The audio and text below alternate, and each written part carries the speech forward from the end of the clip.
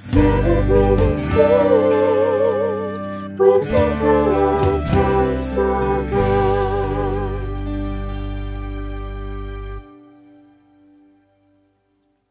Welcome to this week's Celebrating Spirit podcast.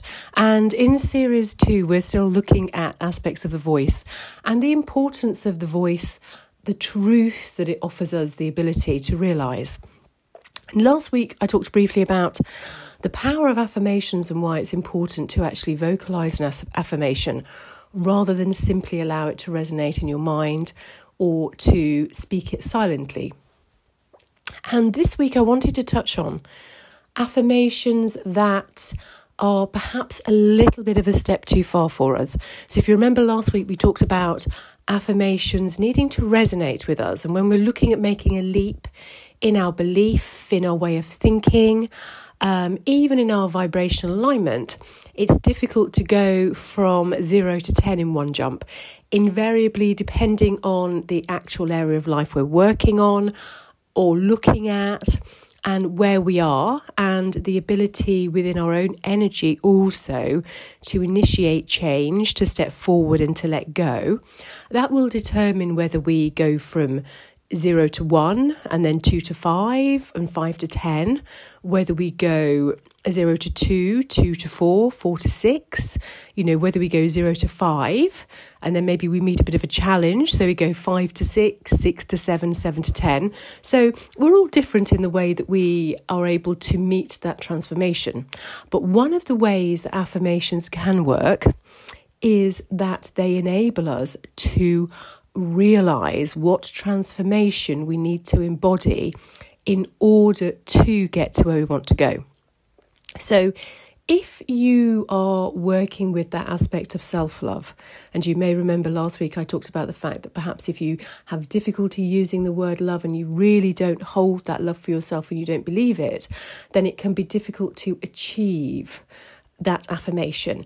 And the difficulty with not achieving an affirmation is that we think we've failed, and so we actually step back and we hold ourselves in a negative pattern rather than enabling any aspect of transformation. So that's why if we're trying to embody change, if we're trying to initiate transformation, we need to look at perhaps working with I appreciate myself or I like myself, rather than working with that aspect of I love myself. If we really don't feel that resonance when we work with it, then we're going to have difficulty achieving it. However, in the initial stages of working with affirmations, it can be really difficult, and particularly within our own energy, if we're new to active self or personal development, it can actually be quite difficult to understand what does resonate with us and what doesn't. And particularly if we're not used to using our voice, we're not used to using the truth of our voice, it can be difficult to understand as we're speaking whether something's truly resonating within all of our being, and so it's the belief of that is possible, or whether it's not. So how do we deal with working with an affirmation that perhaps doesn't yet, the seed of that doesn't yet ring true for us, but perhaps we don't realise that? Are we simply wasting our time?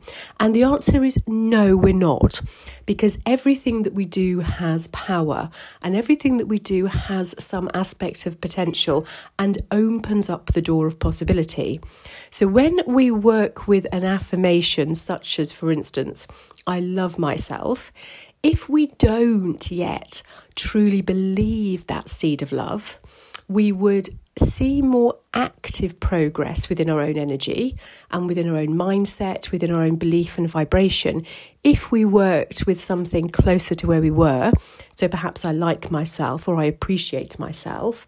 But if we are working with that aspect of love, perhaps because we don't fully understand all the different aspects of vibration and resonance, and that's what we want to achieve, and we don't really want to qualify anything, we're just holding that aspect of love within ourselves as something that we can reach.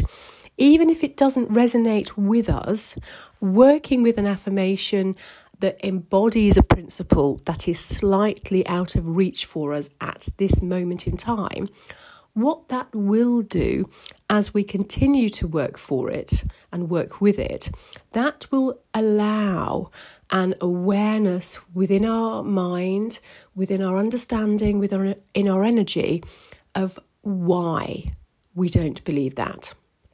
So as you start to work with the affirmation of I am love, if that is a step too far for you and your body, your mind, your energy can't truly embody it at this stage, what it will do as you work with it is it will show you why you don't believe that you love yourself or can love yourself.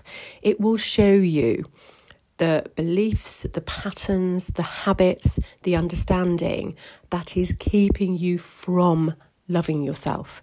And of course, you then have the awareness to be able to take action on those things that are holding you back. Now, the challenge with this is that when we work with an affirmation that is a little bit further away from our understanding and we can't make that leap, what happens is that it takes time for us to begin to be aware of any aspect of vibrational shift.